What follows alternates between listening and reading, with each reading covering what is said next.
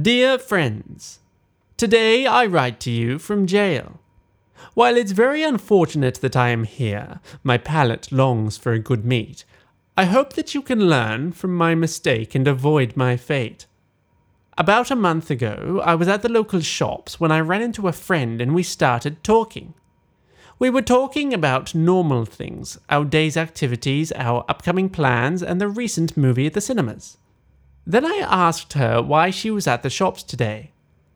She searched her bag for an item.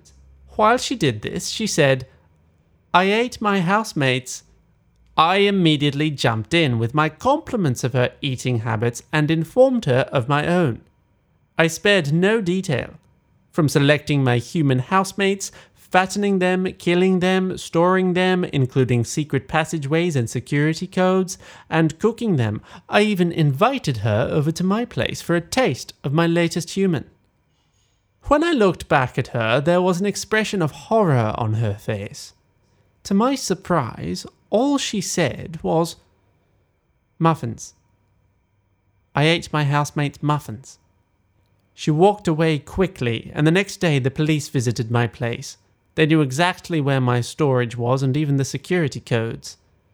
Friends, I write so that you recognize the need for patience and subtlety.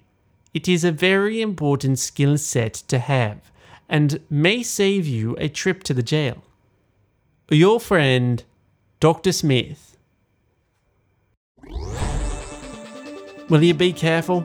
By Christopher Stannett, read by Thomas Medina from WaitWhatSorry.com.